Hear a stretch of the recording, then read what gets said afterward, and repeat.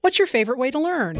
I like graphic novels because I can see who's talking. My grandma reads the newspaper to me. I like movies on TV. I play learning games on my dad's tablet. I like reading plain old regular books with lots of detail. This is Worlds Awaiting, helping children read, write, see, speak, think, and listen. Here's our host, Rachel Wadham. I'm Rachel Wadham, and welcome to Worlds Awaiting, helping children and parents explore the world of literacy. Today, we'll be exploring the worlds of new writing forms, a writer's journey, and reading habits. Our first guest is Professor Steve Graham, and we'll discuss new writing forms. Then, we'll talk with Ariane de Bonvoisin, an author, about her journey to become a writer. Our last guest will be Marne Isakson, and we'll chat about different reading habits. Before we leave you, I'll step around the Librarians Table with librarians from around Utah to talk about children, books, and life. Along with our interviews, we'll have a book review of I Am Human and take a glimpse at this day in history. But before all that, let's take a glimpse into my world. Rachel's World. A lot of educators today, including myself, are talking about text complexity. The basic assumption here is that as readers grow, they need to be able to read and comprehend increasingly complex texts. Without a doubt, becoming a better reader is an important step in the literacy development of all children. However, as an educator, I have a very strong concern that we are measuring text complexity in the wrong way. Since the 1920s, we've been quantifying text complexity through readability formulas. The most familiar are the Fountas and Pinnell, the Lexile, and the accelerated reader rankings. While leveling books in this way can be helpful for students as they begin to understand their own reading abilities, it's important to be clear that these levels are not the only way that we should judge the complexity of texts. Because these formulas rely only on a limited view of a text, and they don't take into account the reader themselves, these numbers should only be used as a starting place for book selection. Since no experimental studies have established standards that reveal the optimal level for learning, comprehension, interest, and efficient reading, we cannot rely on formulas to help us find the right books for the right readers.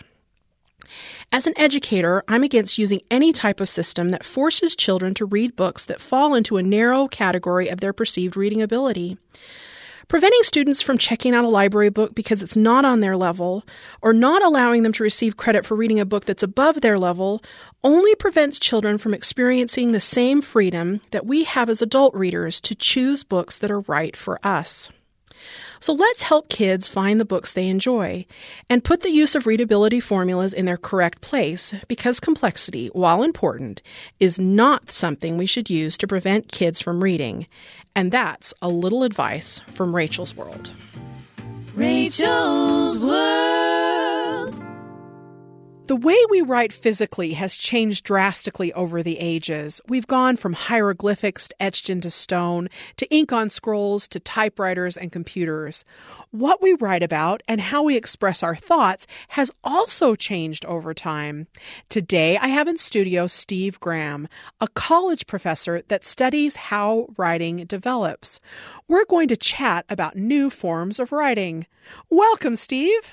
Hi, how you doing? I am doing so well, and I am excited to chat with you today. One of the things that I think that's interesting in this new world of technological literacies that we are dealing with is that a lot of people talk about writing and the forms of writing that a lot of our children do today, particularly with social media and other texting forms of communication. And a lot of people think that they might be destroying writing or they might be taking us down a wrong path. I know you have some insights along those lines. So to start out today, Steve, tell us a little bit about what do you think about these new technological forms of writing? I think it's great. You know, we're in the middle of a revolution around writing and how we compose. And it's opened up a lot of new avenues. And I've never, in any point in my life, seen kids so excited about writing. They don't often think about what they're doing as writing, but that's what it involves. When they tweet, when they text, when they're on social media, when they're on fan sites where they're sharing their ideas, and sometimes that's in text, sometimes it's auditory text and visuals, they're writing. And so I can never remember a time where so many people in so many places, in so many venues, are in the process of sharing their written ideas with others. I think it's a great thing. I truly appreciate your optimism, because I think sometimes people really look down on these times as a kind of negative aspect, that we're shortening our language, or we're not spelling correctly, or we're doing, grammar is going by the wayside. So in this wonderful sense of optimism that you bring to this, what would you say to maybe some of these naysayers that are looking at these forms of writing as not quite as highbrow or important as some of the other forms of writing we're used to? I think you hit the nail on the head, so to speak, when you said these forms of writing. I think it's really important to realize that we write in many different ways for many different audiences. And so we have these different registers. Same thing when we speak. I speak differently to my child than I do to a friend. I speak differently in class than I do at a restaurant. I speak differently in a really formal situation than I do in an informal one. And I learn how to do that. Almost all of us do, and we do it successfully. So it's the same thing with writing. There's different forms that are appropriate for different writing situations and different writing medias. And students are more than capable of learning to do that. Now, that doesn't mean that there's not slippage between one and the other. Just like when we speak, sometimes I'll, kind of slip into the vernacular, so to speak, in a formal situation. But, I'm quickly out of that. And it actually, I think, makes the formal situation a little bit more interesting. So I think a lot of this concern that, writing is going, to use a proverbial term, to hell in a handbasket, because we've learned new ways of composing and we see slippage between the various forms, I don't really think is a valid criticism. I think people write more now for more purposes, and I think that's going to be a good thing in the long run. I would agree with you totally, Steve. I think that in the long run, these many different forms are just going to make it more intriguing and allow us to communicate in a lot of different ways. I'd like to explore that sense of audience and context, because I think that that's one of the challenges with technology, at least as I see it, that sometimes it's hard to tell what the form and audience is. And so those forms of slippage come because there aren't as clear barriers sometimes between these forms of writing. So how would we address some of that with our children to help them understand what is appropriate, what is needed in maybe these different kinds of audience forms? So I think one of the things that's really important here is that one of the reasons we kind of have this slippage of, speaking in one vernacular when we probably should be writing in another is there's a time issue. And so think about something like tweeting, texting, or email. Sometimes we let something out of our hands and, out into the world before we should have, because there's this sense of, we can do it now, we can do it quickly, we're automatically connected. And so I think one of the things that's very important is helping our kids realize that once they write something, whether it's for class, whether it's for a social media site, whether it's a tweet, we want to step back from it for a second and think about, is this really what we wanted to say? Is this really what we want out there? And especially today, because when something gets out there, it can get out there very broadly. And I don't think kids always realize that. So I think we want to make sure that our children realize, this does go more broadly than you might think. And we can step back and think about what we're going to say. And I think that's a good thing in any kind of writing. Another point that I would like to make on this is we can look at these different forms of communication as a teaching moment. So, for example, we could take an email that's been created by one or more students in class, and then we could talk about that between friends, and we could then talk about how we would need to change that email if we were sending it to an adult, say another teacher, or the principal, or a parent. Because one of the things that we want kids to know is what's appropriate in different kinds of registers. I think that's particularly important. So those would be two suggestions that I would have right at the start. I think both of these suggestions really kind of boil down to that quintessential revision and editing process that's so much a part of our writing process as we go through. Would you see it as that way? Are these really our revision and editing that we need to take time to learn how to do those pieces in our social media writing? I actually would expand it to include both the planning in and the revision and editing in. So let me give an example that's fairly concrete. Think about speech to text. Okay, so now when we have, our smartphones, you see people constantly talking into them, making a few modifications and sending out a message. And so what they're doing is they're treating writing like they treat speaking. It's extemporaneously for the most part. If we went back to like the 1960s and we took a look at kind of the, current technology of the day, dictaphones, what you found is you had people in the business world who would dictate messages that were then, typed up by a secretary or another worker and then sent on. When you looked at people who did this for a living, they spent 60% of their time planning in advance what they were going to say. They were careful about what the message was going to be. And so I think it's not just a revision process, it's also a planning process on the front end. Now, that doesn't mean once we have that message, we shouldn't stop and look what we're sending. We shouldn't stop and take a look at what we've just said and make necessary revisions and make sure it's going to who we intended. I suspect most of your listeners will probably have had an experience where they've sent the wrong text to the wrong person, and not always with good results. I like that sense of we need to plan and then execute and revise and think back. I think the timing, particularly of social media and text, and the speed of things doesn't always allow us that time to think, and being able to just take a step back and really think about that is an important part of this communication process. So I'm really grateful that you're emphasizing that for us today. As we close up our conversation today, with all of this new world of media and all of these new forms, what other things might you recommend to us that you think we need to pay attention to? Well, so one of the things that I would like to say is I think it's important to look at what the positive end of these new forms of writing mean for us. So one of the ways of thinking about this is just think of something like word processing. All of a sudden, you can change what you write fairly easily. Revision is so much easier with word processing. You have accompanying tools like grammar checkers and spell checkers that help you out.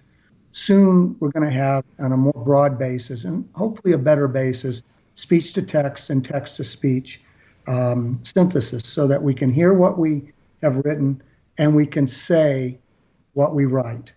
And that provides new avenues for people to produce text. We also can now easily integrate into our writing things that we want to say vocally. We can bring in pictures and text. This opens up a lot of new ways of communicating and making better compositions. And so I think instead of seeing the challenges that maybe grammar is going to not be quite as precise as we might like all the time, or, our kids won't spell as well, some of these problems are going to take care of themselves as technology gets better at spotting things like spelling miscues and grammar miscues and helping us correct them. It already does that.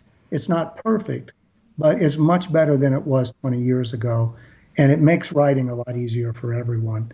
So I think these tools are going to be a great boon in terms of students writing and adult writing over the long term. Steve, thank you so much. I really appreciate your optimistic view of this because I think it's a great way to look at it. The more we write and the more we embrace these forms of writing, the more we're going to be able to communicate. And that can only make us better as human beings, I think, as we connect and write to each other in all of these different forms. Thank you so much for your time today, Steve. And thank you so much for having me on the show. I really appreciate it. Steve Graham is a professor in the Division of Leadership and Innovation in Teachers College. Next, it's story time with a book review of I Am Human by Susan Verde. Hi, my name is Kelly Coombs, and I'd like to talk to you about one of my favorite books. It's called I Am Human, a Book of Empathy, written by Susan Verde and illustrated by Peter H. Reynolds. This book follows the adventures of a young, unnamed boy as he learns what it means to be human along the way.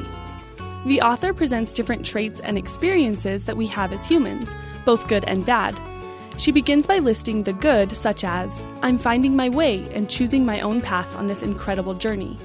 I have a feeling of wonder. I am amazed by nature. I find joy in friendships. I am human. But then the author switches tones to the bad things we experience by saying, but being human means I am not perfect. I can hurt others and I can be hurt too. I can be fearful of things I don't yet understand, and I have a heavy heart when I feel sadness. I am human. After this very real, albeit negative section, the author transitions to how we can overcome the bad or hard things. The boy says things like, but then I remind myself that because I am human, I can make choices.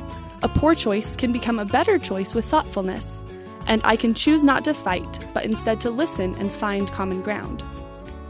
Verde uses the young boy to teach about complex topics in such a simple way. This book can be understood by children because of the simple language used to present these topics. But it is impactful even for adults because some wording prompts deeper thought. For example, the author says, I can treat others with equality and be fair. While on the surface this can be easily understood by children, I think the author is trying to express a deeper meaning that most children may not understand at first.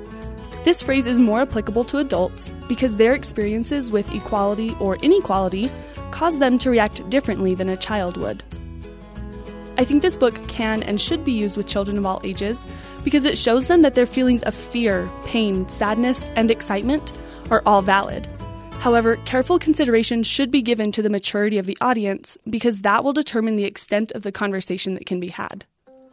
I also want to take a moment to praise the illustrations done by Peter Reynolds. The text of this book is beautiful, but the illustrations add a completely new dimension to the book's meaning. He uses ink, watercolor, and tea to create the illustrations, and wow, do the colors just pop on the page. Reynolds' illustrations are perfectly fit for children. They have an effortless balance between enough detail to amaze adults, but also enough playfulness to draw in children. I seriously could not stop smiling while reading this book. I was just so in awe of the illustrations. The use of both warm and cool color palettes add greater dimension. For example, the book starts with a warm array of orange, yellow, and red with splashes of cooler tones. Then during the second section, it completely shifts to cooler purples, blues, and grays. He concludes by returning to a warm palette again, but this time with splashes of green. The illustrations echo the transition between good and bad experiences. Reynolds also takes full advantage of the white space on the page and uses it to add emphasis to the text and illustrations. The illustrations are very age-appropriate and depict scenes that children could actually experience. On one of my favorite pages, the words, I can act with compassion and lend a helping hand, are accompanied by an illustration of the boy carrying a bag of groceries for an elderly woman.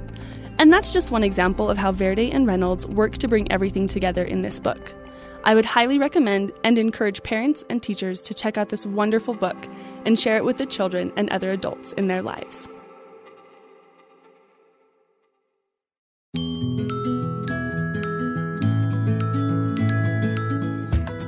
Everyone has their own path, physically, mentally, emotionally, and spiritually.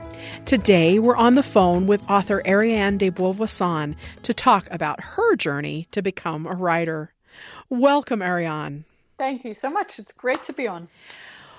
You have approached writing in such a unique and wonderful way, and you bring a very unique spirit to all of this.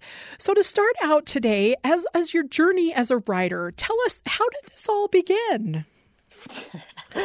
Well, interesting, because I never set out to be a writer. I did know when I was young, I loved books and I loved writing. And my parents, I grew up in more of a conventional sort of family that very much valued education and the safe route and finding a safe job and getting married and doing what was expected of me. And of course, as a young child, I wanted the attention of my parents and the love of my parents. And so I did that. And I sort of parked my spirit to the side and I went off and had a big external life. I got a great degree. I had a Stanford MBA. I then came to New York and I worked in the corporate world for 12 years, pursuing a very big career and realizing slowly that this was not the right ladder that I was climbing. And I had this external life and this internal life, and they started not being integrated in any way. And I remember waking up, in my early 30s, my intuition would speak loudest in the morning, and it would say things like, Ariane, you're in the wrong job. Ariane, you're in the wrong body. I was a good 50 pounds overweight. Ariane, you're sleeping with the wrong guy. And it was just like my intuition was getting louder and louder and louder. And I thought, well, what do you mean? I've got everything the world's told me to go after. I've climbed the ladder. I've got everything. And yet the truth was I felt very empty on the inside. And I definitely ignored my spirit. I parked my soul, even though I could feel that my soul was sad. And so I got down on my knees, prayed to everyone and anyone who was listening out there. And I just asked for courage. And I asked to be shown the way. I said, show me the way, show me the way, show me the way. And so on top of that, I broke off an engagement. I left the big job. I was running a $500 million venture capital fund, investing in internet companies. So it wasn't small.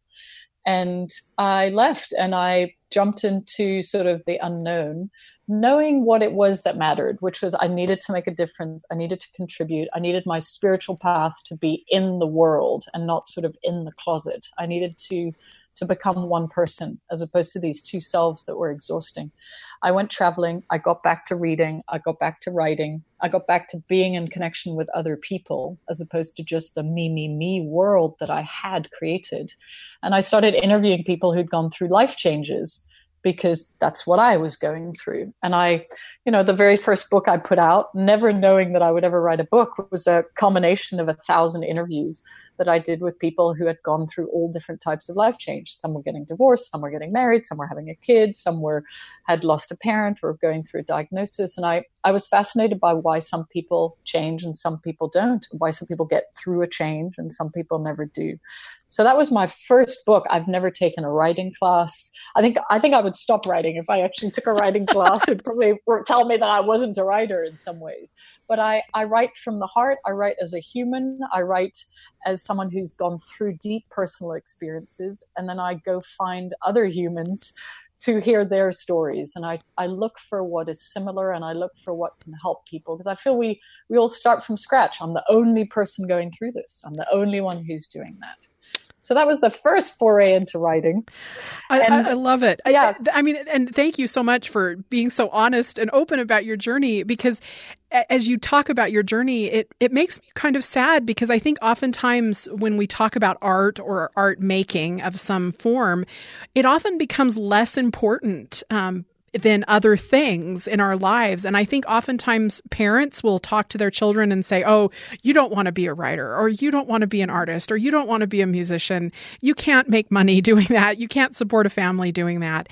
And I think that that's really sad that sometimes we deny that kind of basic artistic self that we have. Yeah, I heard all of those things. And I made choices that, they certainly took me off a path. The thing I would say is that the path that I took in my 20s has certainly informed what I'm doing now in my 30s and 40s, because I had to go through it myself to be able to understand people, to help human behavior. Now I do everything from help coach people on life skills that they haven't learned when they were children, or life skills to be able to make a life change, or just to be able to be happier, or to feel again, or to feel like the heart is fulfilled as opposed to empty. even though the external world can look exactly like they ever wanted to.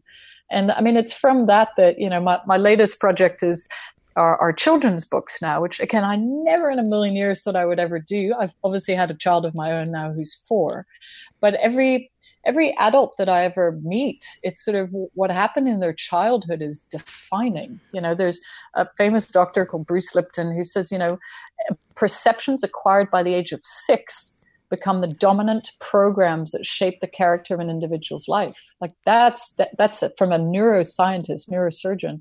And it became so clear to me that, I could certainly keep and I continue to help write and speak and coach to grown-ups. But the sooner we can sort of, build that up in our little humans, the better it would be for them and for the world and for parents. I appreciate so much that you're passionate about speaking to children in that way, because I think that is so important. I couldn't agree with you more. But in this journey too, what has been a little different about writing for children for you? Has there been some changes or some things that you've had to do differently? Well, of course. I mean, the biggest one is actually illustrating kids' books, which I was definitely told I was not an artist. I was definitely told I couldn't draw. I still do stick figures with my son. And I had to trust someone else to take concepts, whether it's, the life skill of courage or forgiveness or telling the truth or taking a deep breath, and kind of trusting my intuition that this is what I needed to put on paper that would back up the words. I also looked for someone who could help me make things rhyme better. Some people are just amazing at getting things to rhyme. So what was beautiful with this project is that it was more of a collaborative project. I certainly came up with the themes and the skills and the content, but I had to ask for help. This was a team effort. I have 2 other women. One's in South Africa, the other's in Seattle. I'm in New York. And it's just been this sort of circle of sweet generosity between 3 women who want to give something back to the world and to the children and to parents who are looking for this kind of content. That certainly comes out in the books, this wonderful joy that the 3 of you bring to the table. The one other thing I love about your books is that you also express these emotions in poetic form. So why did you choose that form? Why maybe not just a prose form or a story that's more narrative? Why did you pick poems? Yeah, and I'd say half of the poems in Giggles and Joy rhyme and the other half don't. I liked poems, and I also looked at the science behind rhymes and poems and how children learn. And there's a lot to be said about how children remember things. Like, I've had kids recite me entire poems in the Giggles and Joy books that I'm just stunned by. And there's something about the rhyme and the sound that I think is important for children. I'm not a scientist, so I can't speak to it specifically, but child development people certainly urged me into that direction because of the way the child learns. I believe not only doing things with words, but doing things with sounds and sounds that resonate, also build up the learning capacity of a child. And to put very colorful, fun, beautiful illustrations, you're kind of going to all 3. You're going to the visual, to the auditory, and to the kinesthetic.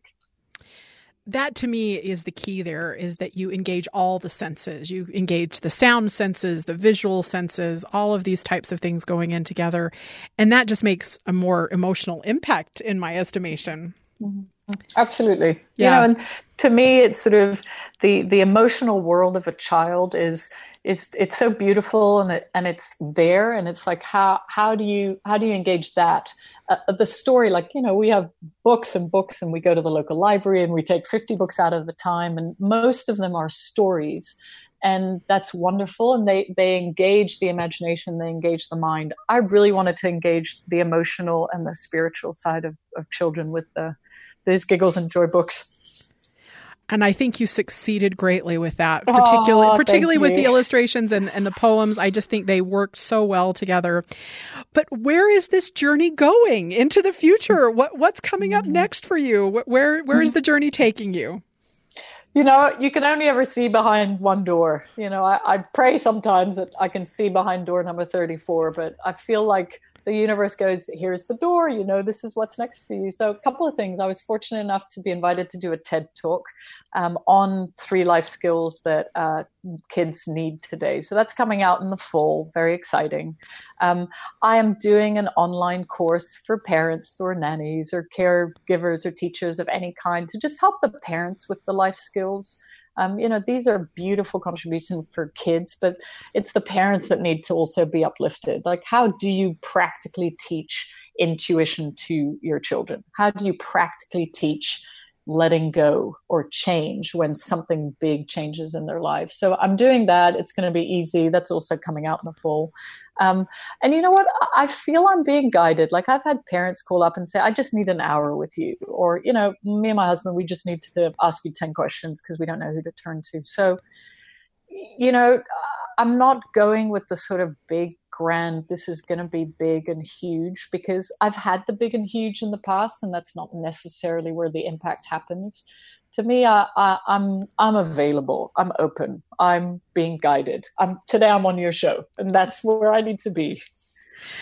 Well, I am so grateful that today you are on our show, because it's so wonderful, and I appreciate you sharing your journey with us. It is amazing how these journeys take us in the right direction, and how much they allow us to share our own spirit with the world and to impact the world in very fundamental ways, and particularly the lives of children in very fundamental ways. Absolutely. And as a writer, there's always a couple of other books that are half written on my computer, so I'll tell you about those, and I'll be on the show sometime in the future. That's good. We'll keep you on the list, and we'll see those coming out and get you back, because I will very much enjoy continuing to share this great journey with you, Ariane. Thank you so much. Thank you so much. Ariane de Bonvoisin is the author of the book The First 30 Days. Now, let's take a look back in history and examine some exciting events that happened on this date, May 4th, through the years. Every day, we have the opportunity to try new things, learn, grow, and explore. But as the old wise saying goes, those who do not learn history are doomed to repeat it. If we had a time machine, what could we have witnessed today in history? Why don't we head back to the time where the North American continent was being settled by the Europeans? Historical legend says that on May 4th in 1626, the Native Americans sold the island of Manhattan for only $24 in cloth and buttons. The settlers' purchase gained a huge profit. The approximate land value for Manhattan as of 2014 is now $1.4 trillion. If we jump ahead in time and cross the Atlantic Ocean, we'd see the French debut of the first folding umbrella in 1715. This became a mini-cultural revolution in Paris. Heavy rain no longer prevented the rich and fashionable from strolling the streets of Paris, because their umbrellas could now fold to become small enough to fit inside their pockets. A few years later in America, the relationship between Britain and her colonies grew more contentious. In 1776, the 13 colonies would sign a declaration of independence from Britain. But who declared independence first? Well, Little Rhode Island became the first to declare independence on May 4th, almost 3 months before everyone else followed suit. Skipping much further down the timeline, we arrive in 1904. At this time, if someone wanted to send a package on a boat from Spain to California, that package would have to go all the way around the tip of South America before it could land safely on the West Coast. That's a long trip. That's why, on this day, President Theodore Roosevelt began the United States construction on the Panama Canal between the two vast oceans. Now let's look at 1929. It's the early beginnings of the Great Depression and the world's economic crisis. However, something particularly charming happens on May 4th. Audrey Hepburn is born. She would grow up to become an iconic movie star, popular for movies like Roman Holiday and Breakfast at Tiffany's. In 1930, Mahatma Gandhi, a non-violent civil rights activist for India, is arrested by the British. In 1970, Ohio National Guardsmen opened fire on students at Kent State University who were protesting the Vietnam War. They killed 4 students and wounded 9 others. In 1979, Margaret Thatcher became the first ever female Prime Minister of Britain. Star Wars fans wished her well, saying, "May the 4th be with you," cementing the phrase, an unofficial holiday, into pop culture. And now we've reached today, May 4th, 2019. What will you make happen today?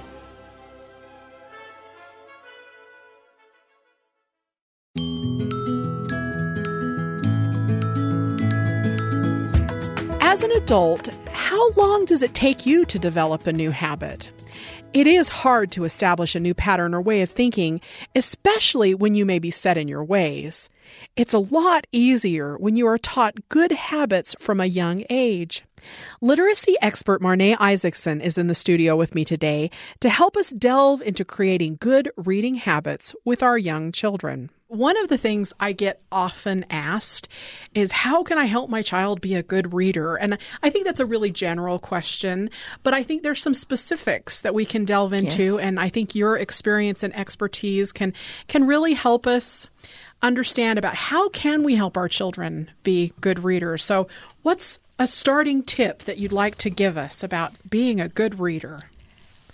Be a living demonstration of a good reader. Always have a book you're reading or a magazine.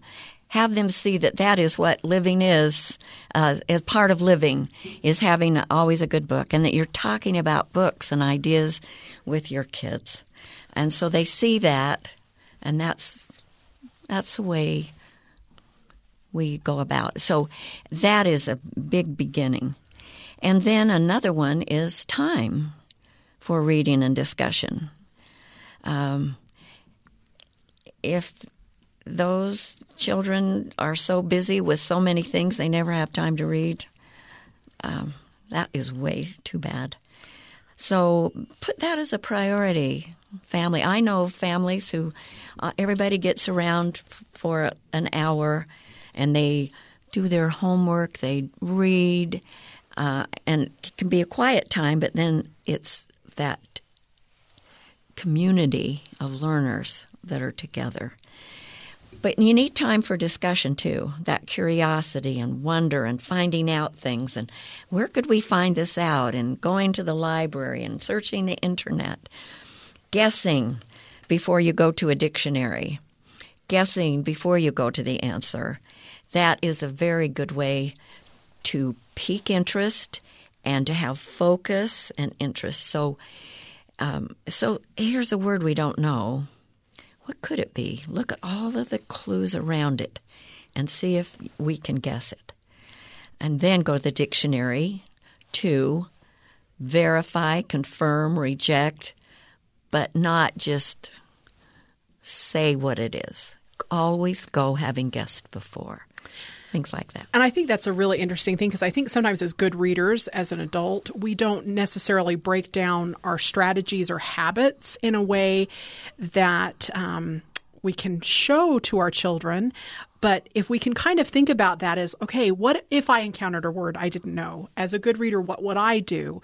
And how can I show my children that this would be the steps I would take? I would look at the context clues. And if I couldn't figure it out from there, I would go here. And here's how I teach children to do that. Good. Let's listen. Say blank where the word is.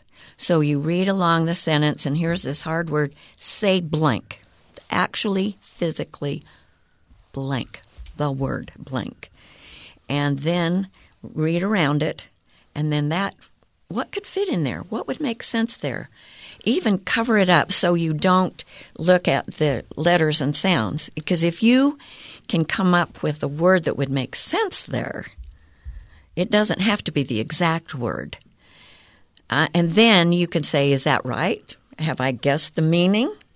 And then I can go look it up and verify or reject or fine-tune the definition, the meaning that I got from it. That's a really great strategy, because I think sometimes when we see the word, we feel like we need to decode it and understand it. But if we put the blank in there and say we're going to take it out, that helps us understand the context clues. Let's keep in mind what reading is. It's not looking at words and turning pages. It's getting the meaning. And if I can pick up the meaning, I don't have to know exactly every single word. Yeah. I can do it. I can figure out the meaning. In fact, ask any speed reader. There is no way they even see all the words. but they see enough that they infer the meaning, and we need to help them understand to infer meaning. And I think that's part of the trick, though, is that we need to constantly be monitoring ourselves, and we need to train particularly our students in their academic reading to monitor themselves, because if you aren't getting the meaning, then there's a problem. So you need to go back and you do need something. to be sure you have evidence for the meaning you've come up with. I don't care what you say, a chair is not a swimming pool. You've got to have evidence for why you've come up with what you've come up for. Okay, so here is a kind of a little template for working with a child. Oh, great. Okay. And this was developed by Vygotsky, a great Russian child psychologist. And it's come to be called the gradual release of responsibility in the learning. And I'll say basically what it is, and then I'll go back and show you how that fits into reading. Okay? The first step is I do, you the parent, I do, or you the teacher, you watch, child, student. So I do it, you watch. And it's not just watching, but it's processing. So as a parent, I'm saying, okay, what did you see me do? And you, as you read, you would think aloud. Okay? The next step is I do, you help. So let's do this together. You help me do it. So I'm still more in charge, but you are helping me so that you are learning to do this like I am. The third one is you do it and I'll help you. So it's just a switch of dominant. So now the child's in charge and you're just there coaching and helping and asking a question. Did you think of this? What about this? And you're helping them come to it. You help. And the fourth one is you do, I watch. So now we're at the reverse. I watch, and this is what I saw you do, and way to go. Too often we move from the idea of I do and you watch to now you do it and I'll watch you. Those intermediate steps are very important where you do this. Now, how does that look when you're having a reading session? Okay, I do, you watch. Read aloud to the child, and they can follow. They can watch you, or they can just listen. But you think aloud. So this, I'm not sure what this is. I think it's this. You are monitoring. You're showing that metacognitive awareness as you're reading. You're showing your thinking as you read. That you are not just looking at words and turning pages. You are thinking, and you need to let them see that thinking. Okay, in the I do, you help, and the you do, I help, both of those, just change of who's more in charge, is shared reading. So we do things like read aloud together, or I read a paragraph, you read a paragraph. But all the way along, we're also doing think aloud. So the child's thinking aloud, showing their thinking. As a parent, I'm showing my thinking, and we're thinking aloud. That shared experience on the same text. And then the you do, I watch is independent reading. Now, the I watch can be later, so they've read it. Now tell me about it. What do you think? And get them into the thinking processes that we've talked about earlier. So why do you think that happened? And so that you're, and you can also just have them think aloud of what they've gotten out of this. So those are some tips. I do, you watch. I do, you help. You do, I help. You do, I watch. And I think that strategy is really important, and particularly this sense of saying aloud what we do.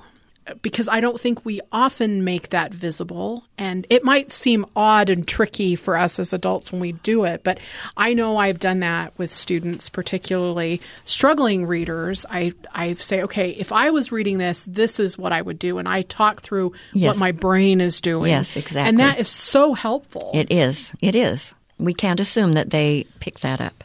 Okay, I really need to say this too. Remember when in earlier sessions, if you heard them about the layered reading, before, during, and after, you can teach this as young as a preschooler. So I take a little picture book, and let's what are we going to learn in this book? We preview. So we finish. Now, what is it we most want to learn here? And so we set a purpose. And then we go through, and of course I'm reading it to the child, but I'll stop off and, what are you picturing? What did you just figure out? So they're downloading as we go along. What questions do you have right now? Here's a question I have. What question do you have? So that you're modeling that same kind of processing as though you were reading a sophisticated text for graduate school. Same kinds of things.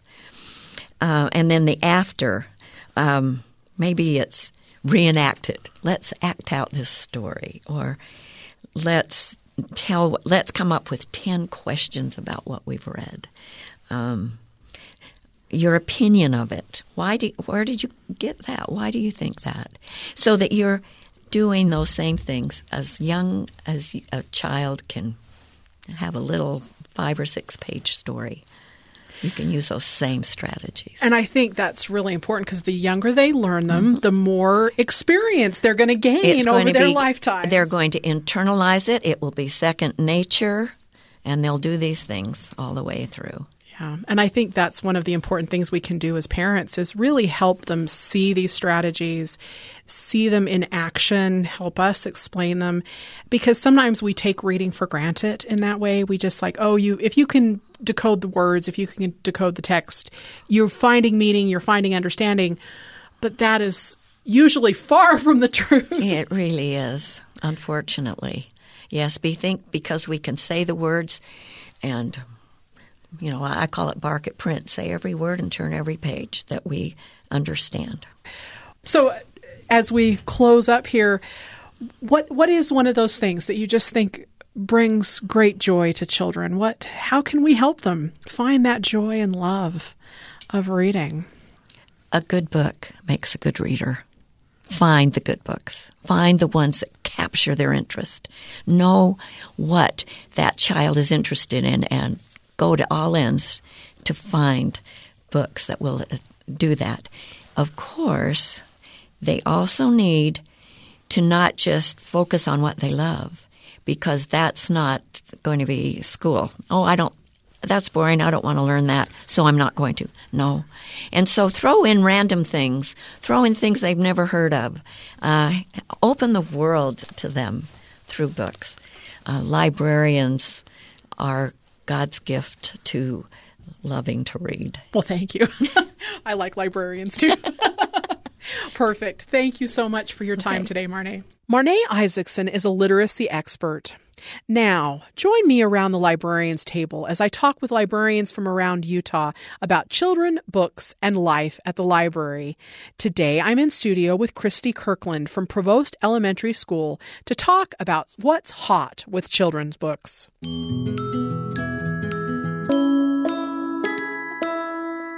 Very excited to chat today about what's hot. So, what's hot? I mean, that's the fundamental question of today. What is hot with all of your students? So first describe for us the school that you're at and give us a little context, and then let's find out what's hot. Sounds good. Okay, I am from Provost Elementary in Provo, Utah, and I teach library there in kindergarten through 6th grade.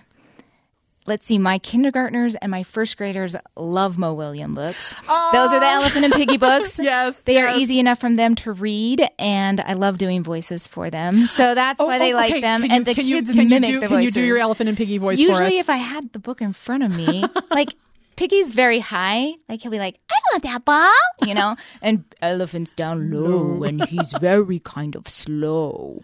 So they love mimicking the voices. Yeah. And so and it's easy to memorize. So they feel like they can read it by themselves. Yeah. So they've always loved Elephant and Piggy. And I love Elephant and Piggy. That is one of the things I love about Mo Willems and Elephant and Piggy in particular, is it's one of those kinds of books that reaches all generations, right? Because they are just such classic, beautiful characters that adults can love, but they have that wonderful child sensibility that kids just, they see themselves in those characters. And we as adults can see the children in those characters. And they're just delightful. And I love the way he uses words and just the right touch of humor. I know, they always bust out laughing. It's so much fun.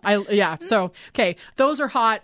Those are hot, definitely hot. Any kind of situation. Now, if you get into a little bit older, so you're talking like 2nd, 3rd grade, you're looking at the Bad Guys books, if you've ever heard of those. Yes. Very, very popular. Yes. Erie Elementary is another good one. And these are for the emergent. These are transitional books is what I call them. So going from picture books into those chapter books. So they're very friendly because they still have pictures, but they're longer and they have fewer words. And it's part graphic novel, which I think is fabulous because that helps kids decode those words so that it reads easier for them and they know what's going on so they don't feel so lost. They also really like the Dragon Masters series. Oh, that's a really great one, That's a good one. Yeah, that's a great one. And then if you go a little bit harder up into 4th, 5th grade, then you get The Last Kids on Earth. That has become really popular, which is a really popular recently. book. And, yes. And I am still, as an adult and a critic, trying to figure out what it is that book is appealing. So can you articulate that for me from your end? It's again because it's combining the graphic novel with the novel. True. So it's a transitional book. And it's kids overcoming these huge monsters, right? They're the only ones left. Yeah. So you have these powerful kid characters, which every child wants to feel powerful. Yeah. And so they see that in themselves as well. Yeah. That is one of those books for me that shows that sometimes there's a difference between what adults enjoy and what kids enjoy. And that's totally fine too. I mean, there's the Mo Willems of the world that everybody enjoys. And then there's some that, they're very kid friendly. Captain Underpants is that way for me too, right? That kind of combo graphic novel. As an adult, I really don't appreciate Captain Underpants, but kids really do. And Last Kids on Earth is the same way for me. I can understand why kids love it and the adventure and the excitement of it. But as an adult, it's just not... It's not quite my cup of tea. But if it gets your kids reading, oh yes, totally. And your kids are enjoying it and they're laughing, worth it. Totally. And I cannot agree with that statement more because there are certain things we just need to get kids reading. And that book in particular has got kids reading that weren't readers before. That one, and then if you look at Amulet, which is a graphic novel, kids love. Hilo, another graphic novel, and then Dogman, which is also not my favorite, but they love it. So if it's getting them reading and they're laughing and they're experiencing it, they see reading as more than just a homework assignment. They see it as something enjoyable. And anytime you can get a kid reading and build their imagination, it's worth it. Like whatever you can get, that's what they need right now. Yeah.